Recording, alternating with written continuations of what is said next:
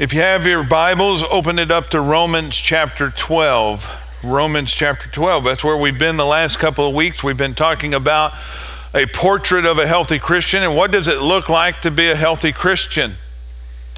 And this morning I want to get to the next mark of a healthy Christian. But before I do, let me read what Chuck Swindoll writes in his book, Strike the Original Match. He writes, "Maybe you heard about the guy who fell in love with an opera singer. He hardly knew her since his only view of the singer was through binoculars from the third balcony. But he was convinced he could live happily ever after, married to a voice like that. He scarcely noticed that she was considerably older than he, nor did he care that she walked with a limp. Her mezzo-soprano voice would take them through whatever might come. After a whirlwind romance and a hurry-up ceremony, they were off for their honeymoon. She began to prepare for their first night together. As he watched, his chin dropped to his chest. She plucked out her glass eye and plopped it into the container on the nightstand. She pulled off her wig, ripped off her false eyelashes, yanked out her dentures, unstrapped her artificial leg, and smiled at him as she slipped off her glasses that hid the hearing aid. Stunned and horrified, he grasped, 'For goodness sakes, woman, sing! Sing, woman, sing!' You know, it's easy for us to say that I love you. Words can come cheap. It was easy for this man to see a figure on a stage that he didn't really know and fall in love and say that he loves someone. And we do the same thing. Words are cheap. We say all the time that I love you, or we love this thing, or we love that thing. But it's easy to say it, but it's hard to put love into action at times, isn't it? And that's exactly what Paul is talking about here in Romans chapter 12. He says, listen, it's easy to say I love you. It's easy to say that you love something and that you'll do something for someone, that you have the best good for that person. But it's a lot more meaningful when you put it into action. And perhaps you know exactly what I'm talking about. There are some people that are harder to love than other people. There are some unlovely people in our lives. Maybe it is a difficult boss or an ungrateful spouse, or maybe it's a wayward child, and it makes it hard to love. And you say that I love you with all of my heart, and yet do your actions back up what your words say? So Paul illustrates it for us this morning in Romans chapter 12. And he uses that word agape. You've heard that word, I'm sure. Most of you in this room, listening online, you've heard that word agape love. Agape love is not just words that come out. Agape love is not just an attitude that you have. Agape love is love in action. It is putting the needs of someone else before your own. It is difficult at times to have agape love. And so that leads us to the next mark of a healthy Christian. We've already discovered that a healthy Christian willingly surrenders to God, that a healthy Christian is transformed by the renewal of his or her mind. A healthy Christian serves one another with the spiritual gifts that God has given us. And fourth, and today, a healthy Christian is marked by love, agape love. Look in verse 9. It says, let love be genuine. Abhor what is evil. Hold fast to what is good. My question to you this morning, is your life marked with love? Is the chief characteristic in your life love? See, there are so many misrepresentations and misunderstandings in the world around us because so many people claim to be a Christian, and yet they don't back it up with actions. They say, oh, we love our neighbors, and then we throw stones at them, whether it's literal or figuratively. So how is your love life this morning? Not just your love life with God or your love life with your spouse, but how is your love life with those around you today? You see, to be an agape Christian, a love Christian, one who shows God's love to other people out there, it's more than just words. We have to walk the way Jesus walked. We have to love the way Jesus loved. We can't just call ourselves Christians and that we love people the way God loves people unless we actually walk the walk and not just say the words. D.L. Moody stated, out of 100 men, one will read the Bible, the other 99 will read the Christian. So if the 99 have their eyes on you, would your love life let them know that you're a believer in Jesus Christ? See, we are a walking representation of Jesus to the world around us. To live a transformed, healthy Christian life means that we must love the way that Jesus loves. And how did Jesus love? He loves us with agape love. Unconditional. You're familiar with the word, I'm sure.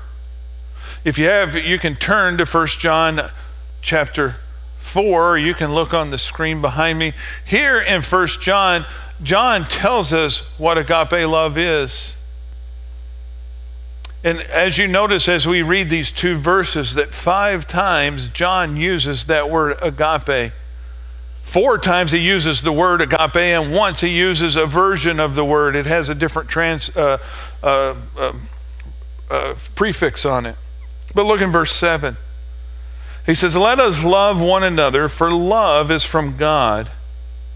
And whoever loves has been born of God and knows God.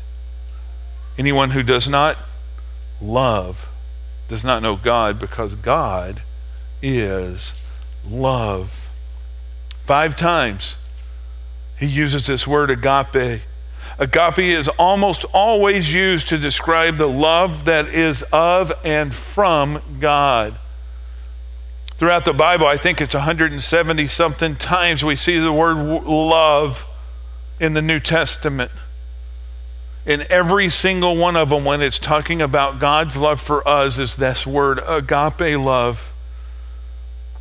John tells us that this love that describes God is of God and from God, and whose very nature is love.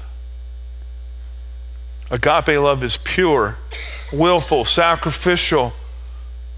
It's intentional. It desires another person's highest good. Do you agape love like that? The type of love that characterizes God is not some sappy love like we talk about today. Oh, I love that movie, or I love pizza, or I love Mexican food, or I love tacos. As you can see, I love a lot of food, right? No, it's not the kind of love that Paul is talking about in Romans chapter 12. And what John tells us in 1 John chapter 4, he says, God loves us because that is his nature. And love is the expression of who he is. Love is God's nature, and it is his expression of who he is. He loves the unlovable. He loves the unlovely. Not because we deserve to be loved or because any excellence that we may possess. No, he loves us because it is his nature to love us. He must be true to his nature. And we too need to love the way God loves. And I know as well as you do, loving can be difficult at times, can it? Even people we like can sometimes be hard to love. If you have been married for even a minute, I can assure you, you've already had a fight. It happens. Connie and I have been married 35 years, some of you much longer than that, some of you less than that. But I know, and you know if you're honest, there have been times where you have fought with one another. And that person made it hard to love them. You like them. You really do love them. You have committed the rest of your life with them, but sometimes it is hard to love other people. And do you know why? Because of sin. And it's not their sin I'm talking about, which that is part of the problem, but it is our sin. It is hard for us to love other people when we are fallen creatures. And it makes it hard for us to love one another. And it's important, especially in these times when a brother or sister is difficult to love, is that they are just as fallen as we are. And apart from God and His power, we are selfish, and loving ourselves comes more naturally than loving other people. 1 Corinthians chapter 13, I think Paul gives the best definition of agape love anywhere in the Bible. Beginning in verse 4, he says, love is patient and kind. Love does not envy or boast. It is not arrogant or rude. It does not insist on its own way. It is not irritable or resentful. It does not rejoice at wrongdoing, but rejoices with the truth. Love bears all things, believes all things, hopes all things, endures all things. Love never ends. That, my friends, is the definition of agape love, the way God loves us. And a spiritually healthy Christian exhibits this kind of love. But you already said, Brother David, it's unnatural for us to do that. That's right. It is God's nature to do this kind of love, not our nature, right? Turn over to 2 Corinthians chapter 5. And let me show you something about your neighbor. In 2 Corinthians chapter 5, it says, if anyone is in Christ, he is a new creation. The old has passed away. Behold, the new is come. A transformed, healthy Christian is, do you see what it says? In Christ. And what does it mean to be in Christ? What it means is that we have a brand new identity. When we put our faith in Jesus Christ and Him alone, part of that transformation process is leaving our old sinful nature and embracing fully that new nature that we have in Jesus Christ. We have the very nature of God living within us. When you put your faith in Jesus and Him alone, and you invite Him into your life to make Him your Lord and Master, at that moment, immediately, the Holy Spirit comes into our lives. And the Holy Spirit of God, who is just as much God as God the Father, and just as much God as God the Son, you have in you, as a believer in Jesus Christ, all of God living within you. And Paul tells us, and he assures us here, that we have a brand new nature. Yes, we still have a sinful nature, a fleshly nature. The question is which one will you kill? You know, because of God's perfect justice, sin cannot be tolerated. He cannot simply overlook or excuse sin. That would not be just. It has to be punished. There has to be a price that is paid. All the wrath God holds towards evil was poured out on His Son, Jesus Christ. When Jesus took our place on the cross, He suffered for us on that cross. All the punishment, all of the shame, all of the guilt that we deserve because of the sin in our life was poured out on Jesus, the very Son of God. And do you know what the last words of Jesus were on that cross? He said, "It is finished." What was finished? Was Jesus talking about He breathed His last breath? that he died, it is finished. We know he couldn't have meant that because guess what? 3 days later, he's back alive, right? Easter. He was resurrected from the dead. No, what he said what he meant when he said it is finished. He says, I've done all that it needed to be done to fulfill my Father's plan to redeem the world. He paid it in full. Every act of rebellion, every sin that we have, everything in the past and the present and the future, everything has been paid in full by Jesus. And because of our sin being paid in full, we then can live a transformed life, meaning our old nature is dead and we have a new nature through the Holy Spirit. The question is which nature will you feed? Which nature will you live by? Our new nature then is what? It's Christ's nature. It is God's nature. And it is God's nature to do what? To love. If you truly are a transformed, healthy believer in Jesus Christ, your life will be marked with agape love. Number 2, how else did Jesus love? He loved genuinely. I love that, don't you? This word genuinely right here, what Paul is talking about, he says that it is sincere, it's genuine. It is the same, it comes from the same family of Greek words where we get our word hypocrite. And so that's what Paul is saying here. Listen, a person who loves like Jesus loves does not love hypocritically. And you know exactly what I'm talking about because let me be honest, I've done it. I have loved hypocritically before. There have been times when that person that I don't like, that I don't want to be around, that person that makes it hard for me to love them, I smile and shake their hand and hug their neck and say, oh, I love you so much, when inside I'm lying. Have you ever done it? That's what Paul says here. When we tell someone, it's more than words. It goes back to the guy that marries the opera singer.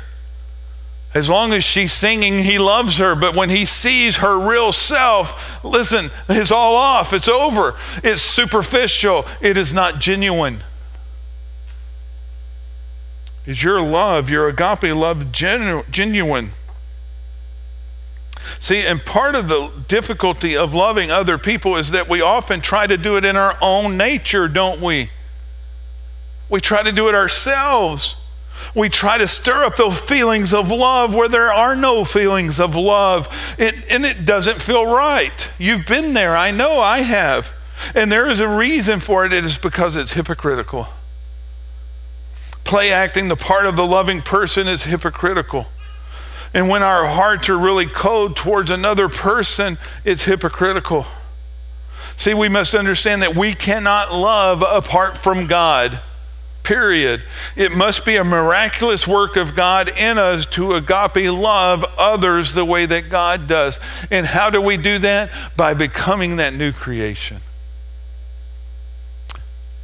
Not feeding that old sinful nature in our lives, but feeding that new nature, walking with God. Number 3, look what he says. How did Jesus love? He abhors what is evil.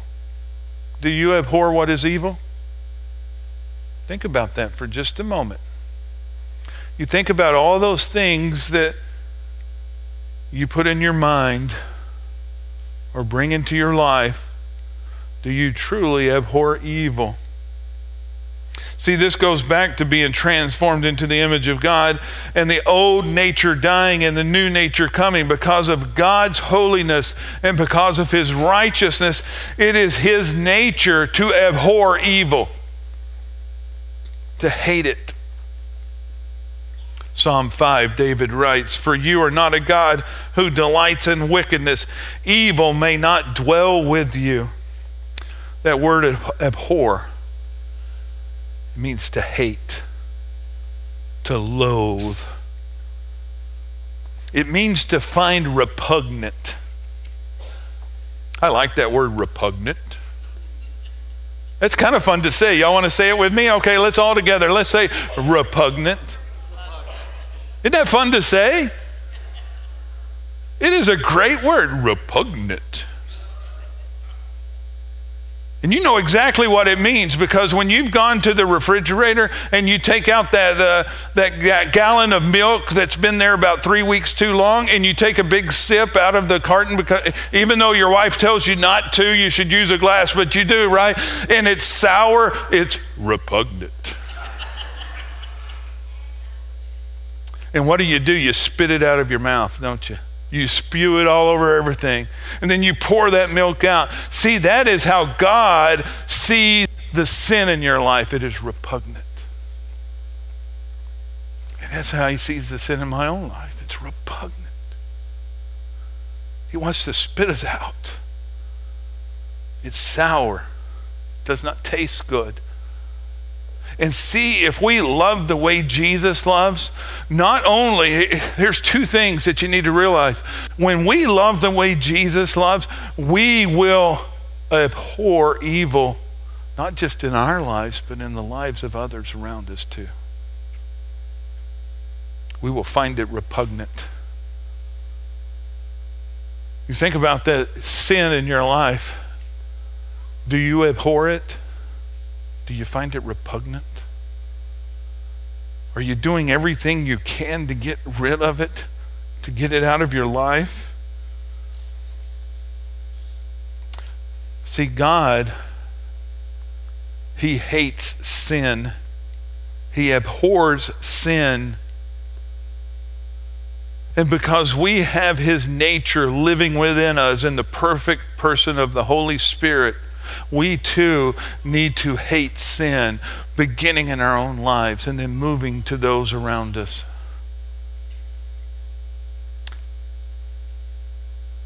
So God hates any morally objectionable behavior. But you need to be really careful here. See, God hates sin. He finds it repugnant.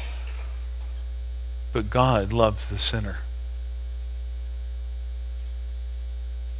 We too need to hate sin. We too need to find it repugnant, but we too need to love the sinner.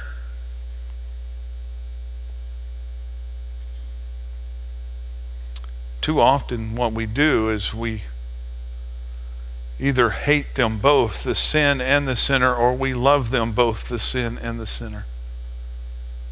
But that's not what God wants us to do. He wants us to love the way he loves. Because God is holy, his wrath against evil is as much about his character as his love. The love of God is pure and it's holy. The Lord loves justice and truth and holiness and righteousness, and therefore he must hate wickedness. And so should we. If God did not abhor what is evil, he could not be God with a holy love that he is. A transformed, healthy believer abhors sins, but loves the sinner. You know what we think of when we hear that? When you hear that phrase, you've heard it before, hate the sin, love the sinner. Most of you, when you hear that phrase, you think, oh, I'm talking about that person who is lost, who has not come to Christ yet. No, that's not what I mean. To hate the sin and love the sinner means that it's the person sitting on the pew with you, including yourself. It's to those that are in the body of Christ, those who have professed Jesus as Savior and Lord. A healthy Christian who has a new nature will hate sin in not only their lives, but in the lives of others, even their own church family. Number 4, how did Jesus love? He held fast to what is good. You and I are bombarded with messages. You know that even if you got up from your sleep this morning, never turned on the radio or the television or looked at the computer, you got in your car, you didn't turn on the car radio, and you just drove. Whether you're coming from Hawkins or from Holly Lake Ranch, in either direction, you know what? You are bombarded by messages. And you go, what? Yeah, we have billboards now, right? And messages are coming into our lives, and many of those messages that are coming in our lives is from Satan himself.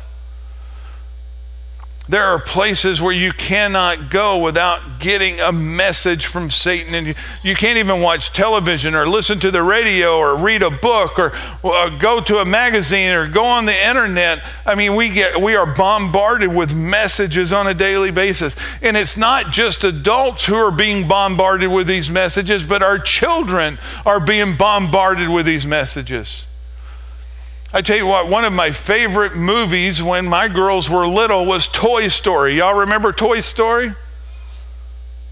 Today, Toy Story, who is now made by Disney Pixar, and it has a spinoff called Lightyear. I loved Buzz Lightyear, right? And now Lightyear is a movie. And in the movie, here is the message that this movie is telling your children. It has a scene with a same-sex kiss in it. This is what our children are being bombarded with. We can't even trust Disney. We can't trust anything. So we, as believers in Jesus Christ, we must hold fast to what is good. And we must make sure of everything that comes into our lives and into our children's life is from God and was good and not from the world. And you go, well, brother, how do we do that? Well, Philippians chapter 4 tells us, finally, brothers, whatever is true, whatever is honorable, what is just, whatever is pure, whatever is holy, whatever lovely, whatever is commendable, if there is any excellence, if there is anything worthy of praise, think about these things. See, if we want to protect ourselves and our children from the messages of the world that we are bombarded with, this is how we do it. That we, brothers and sisters, we look and think about those things that are worthy. A transformed, healthy Christian will hold fast to God's word. And how are we able to stand when that deception comes, when those messages bombard us? We stand on His word and it alone. Nothing else. A spiritually healthy Christian is mindful of the messages that compete for our time and our attention. And as we examine everything carefully to see if it aligns with God's word, we are able to hold fast to that which is good and abstain from that which is evil. Now look at verse 10. Paul writes, love one another with brotherly affection, outdo one another in showing honor. See, here Paul uses another Greek word. Instead of agape, he uses the Greek word Philadelphia. The root of that word Philadelphia is phileo. But here he uses the word Philadelphia. We all have heard of Philadelphia, the city of brotherly love, right? And that's what it means. It means brotherly affection. It means that you that you're kind to people and that you treat those around you like you would a sibling. Now, don't tell me about your dysfunctional family where you throw things at your siblings, okay? But if you grew up in a healthy family, even if you did have some sort of dysfunction, there is this kinship, there is this love, there is this affection that we have with one another in our own families. Even if we don't like them, 99% of us will do anything for them. And I understand there are some exceptions in that. But that's what Paul is telling us here. This kind of love, guess what, is never used for God. Not one time can you find in the New Testament where any of the New Testament writers use the word Philadelphia speaking of God. His love is always agape love. always having the best interest, your best interest in mind. But a great example of this phileo love, you remember David and Jonathan in the Old Testament? In 1 Samuel chapter 18, Jonathan, it says that Jonathan and David became one in spirit. That's how close they were. Maybe you have a friend or a sibling that if you've ever known any twins, I have twin niece and nephew, and listen, it is uncanny the way that they think. They know how the other one is feeling. They are one spirit. That's what Paul is telling us that we should be. And then if you go on and read in 1 Samuel chapter 18, it says that Jonathan loved David as himself. And let me commend you, Brook Baptist Church, because we have a church, in my opinion, is better than any church I've ever seen in brotherly affection. You do a great job.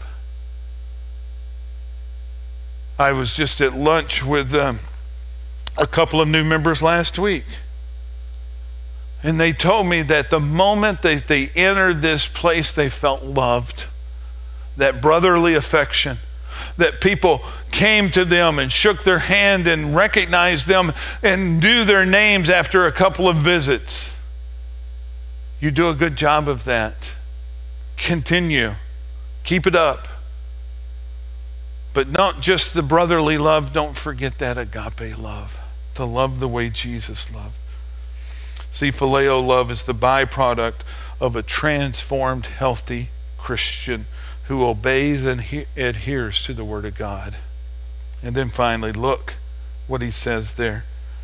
Outdo one another in showing honor. I thought about that.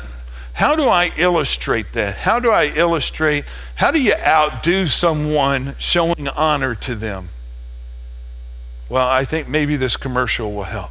It's all you. No, I insist. It's your turn. Nope, I think it's your turn. I appreciate you so much. Thank you so much.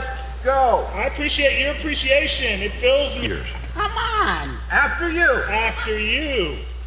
Safety first. It's all you. No, I insist. It's your turn. Nope, Oh, it's over. I appreciate you so much. Thank you so much. Go. That, my friends, is showing honor. That is outdoing others. And you know what I'm talking about, right? That's how we should treat other people. We should outdo everything for everyone, whether it comes in love and respect and honor. That word honor, what does it mean? It means to hold someone in high esteem. Listen to what Paul writes in Philippians chapter 2.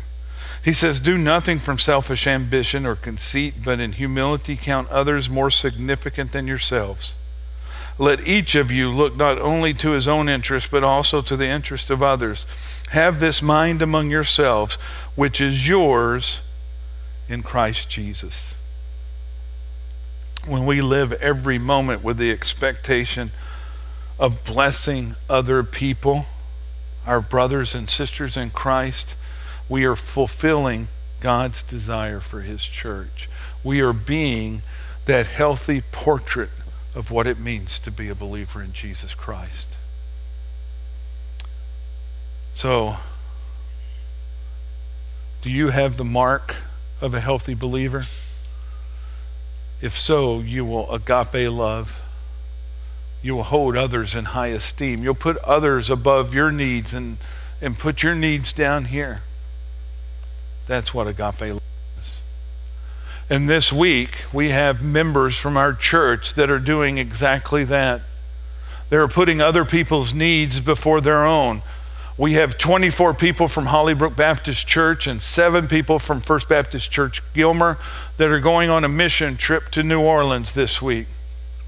And I would like to ask you to pray for us, to pray for our vehicles and our trailers and our equipment, that we would be Jesus to the people we see down there. That they would see the agape love that I've been talking about this morning. So what I'd like to do is all of our missionaries, those who are going on the trip, if you would come to the front, please. All of our missionaries, would you come to the front? Gentlemen, please.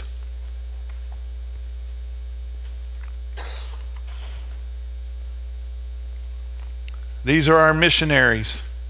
Just stand right here at the front, if you would, please. Fill up the stage all across.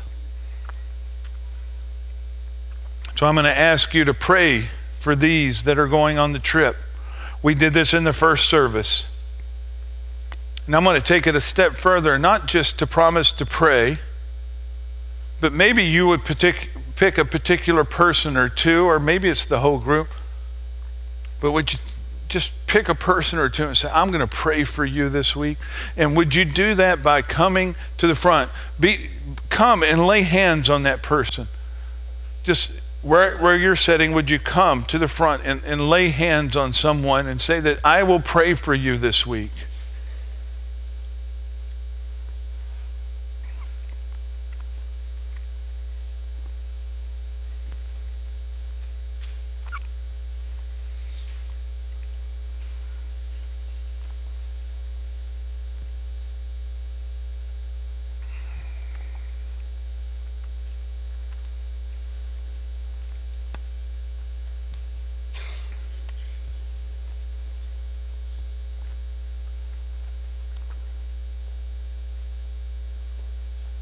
I'm going to lead us in a word of prayer, and as I do, you pray.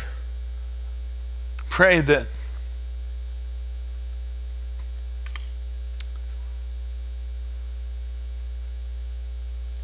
we would be Jesus.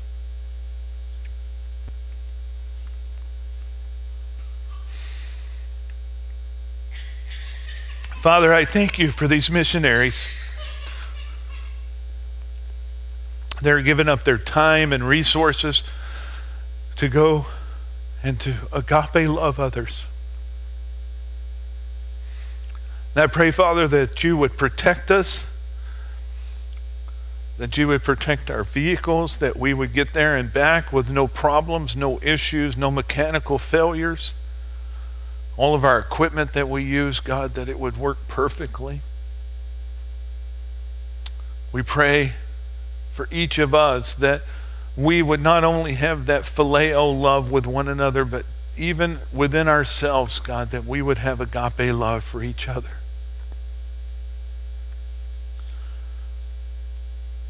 And Father, most of all, we pray for those whom we're serving.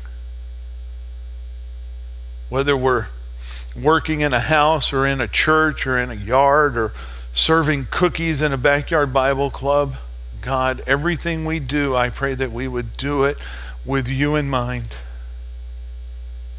that they would see Jesus in us. Father, when we on Thursday evening preach the gospel, oh, don't let them see David, let them see Jesus.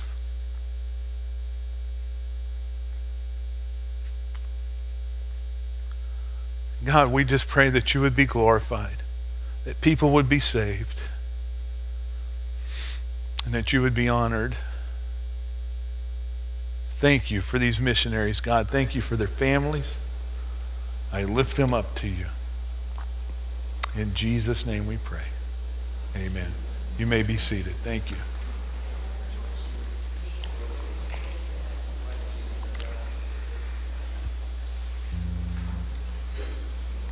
As you're returning to your seat, we'd ask that you would continue to pray for us all week long. It's going to be hot and humid down there. Probably not any more hot and humid than it is here, right? But it's going to be hot and humid. We're going to be working in the attic and out in the backyard. And so if you would pray for us, that would be an awesome thing. And as we come to this time of invitation, again, we invite God to do whatever it is God needs to do. Maybe right where you're sitting, maybe he's spoken to you and you've realized you have an agape love like he would want you to. Or maybe you need to make a decision for Christ. Maybe you need to trust Jesus as Savior. Or maybe you need to come and join the church. Whatever it is, this time is for you. We give it to you to give to God. Father, we love you and we thank you that we can come and not just worship you, but to respond to you. And I pray, Father, that whatever needs to happen would happen during this time of invitation. In Jesus' name I pray. Let's stand together and sing.